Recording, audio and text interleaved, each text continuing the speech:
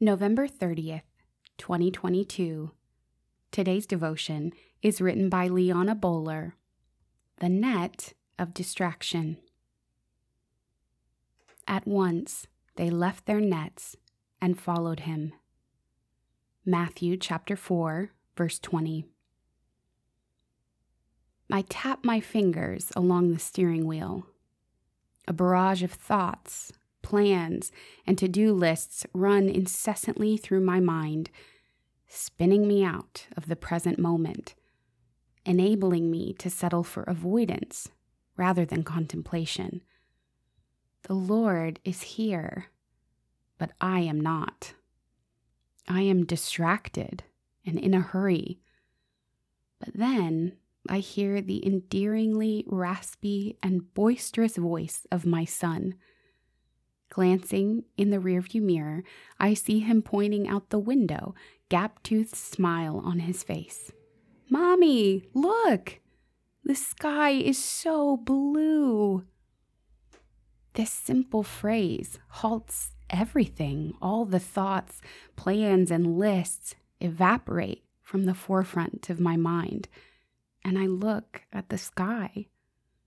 I do not remember the last time I truly looked at God's creation, the last time I reveled in the beauty that surrounds me, a vast, blue, miraculous sky. It is so blue and beautiful. My son nods enthusiastically, and in his dazzling eyes, I see that his soul is light and free from the shadows of doubt and distraction. My little boy is present. He is a child, and he is delightful. I take a deep breath and pray. Lord, you are here, and so am I. Sister, I am often tangled in the net of distraction, struggling and impatient, and maybe you are too. But amid our fruitless wrestling with all the demands that we place on ourselves, Jesus simply looks at us with love and asks us to drop our nets. He invites us to see. He invites us to be. He invites us to follow him.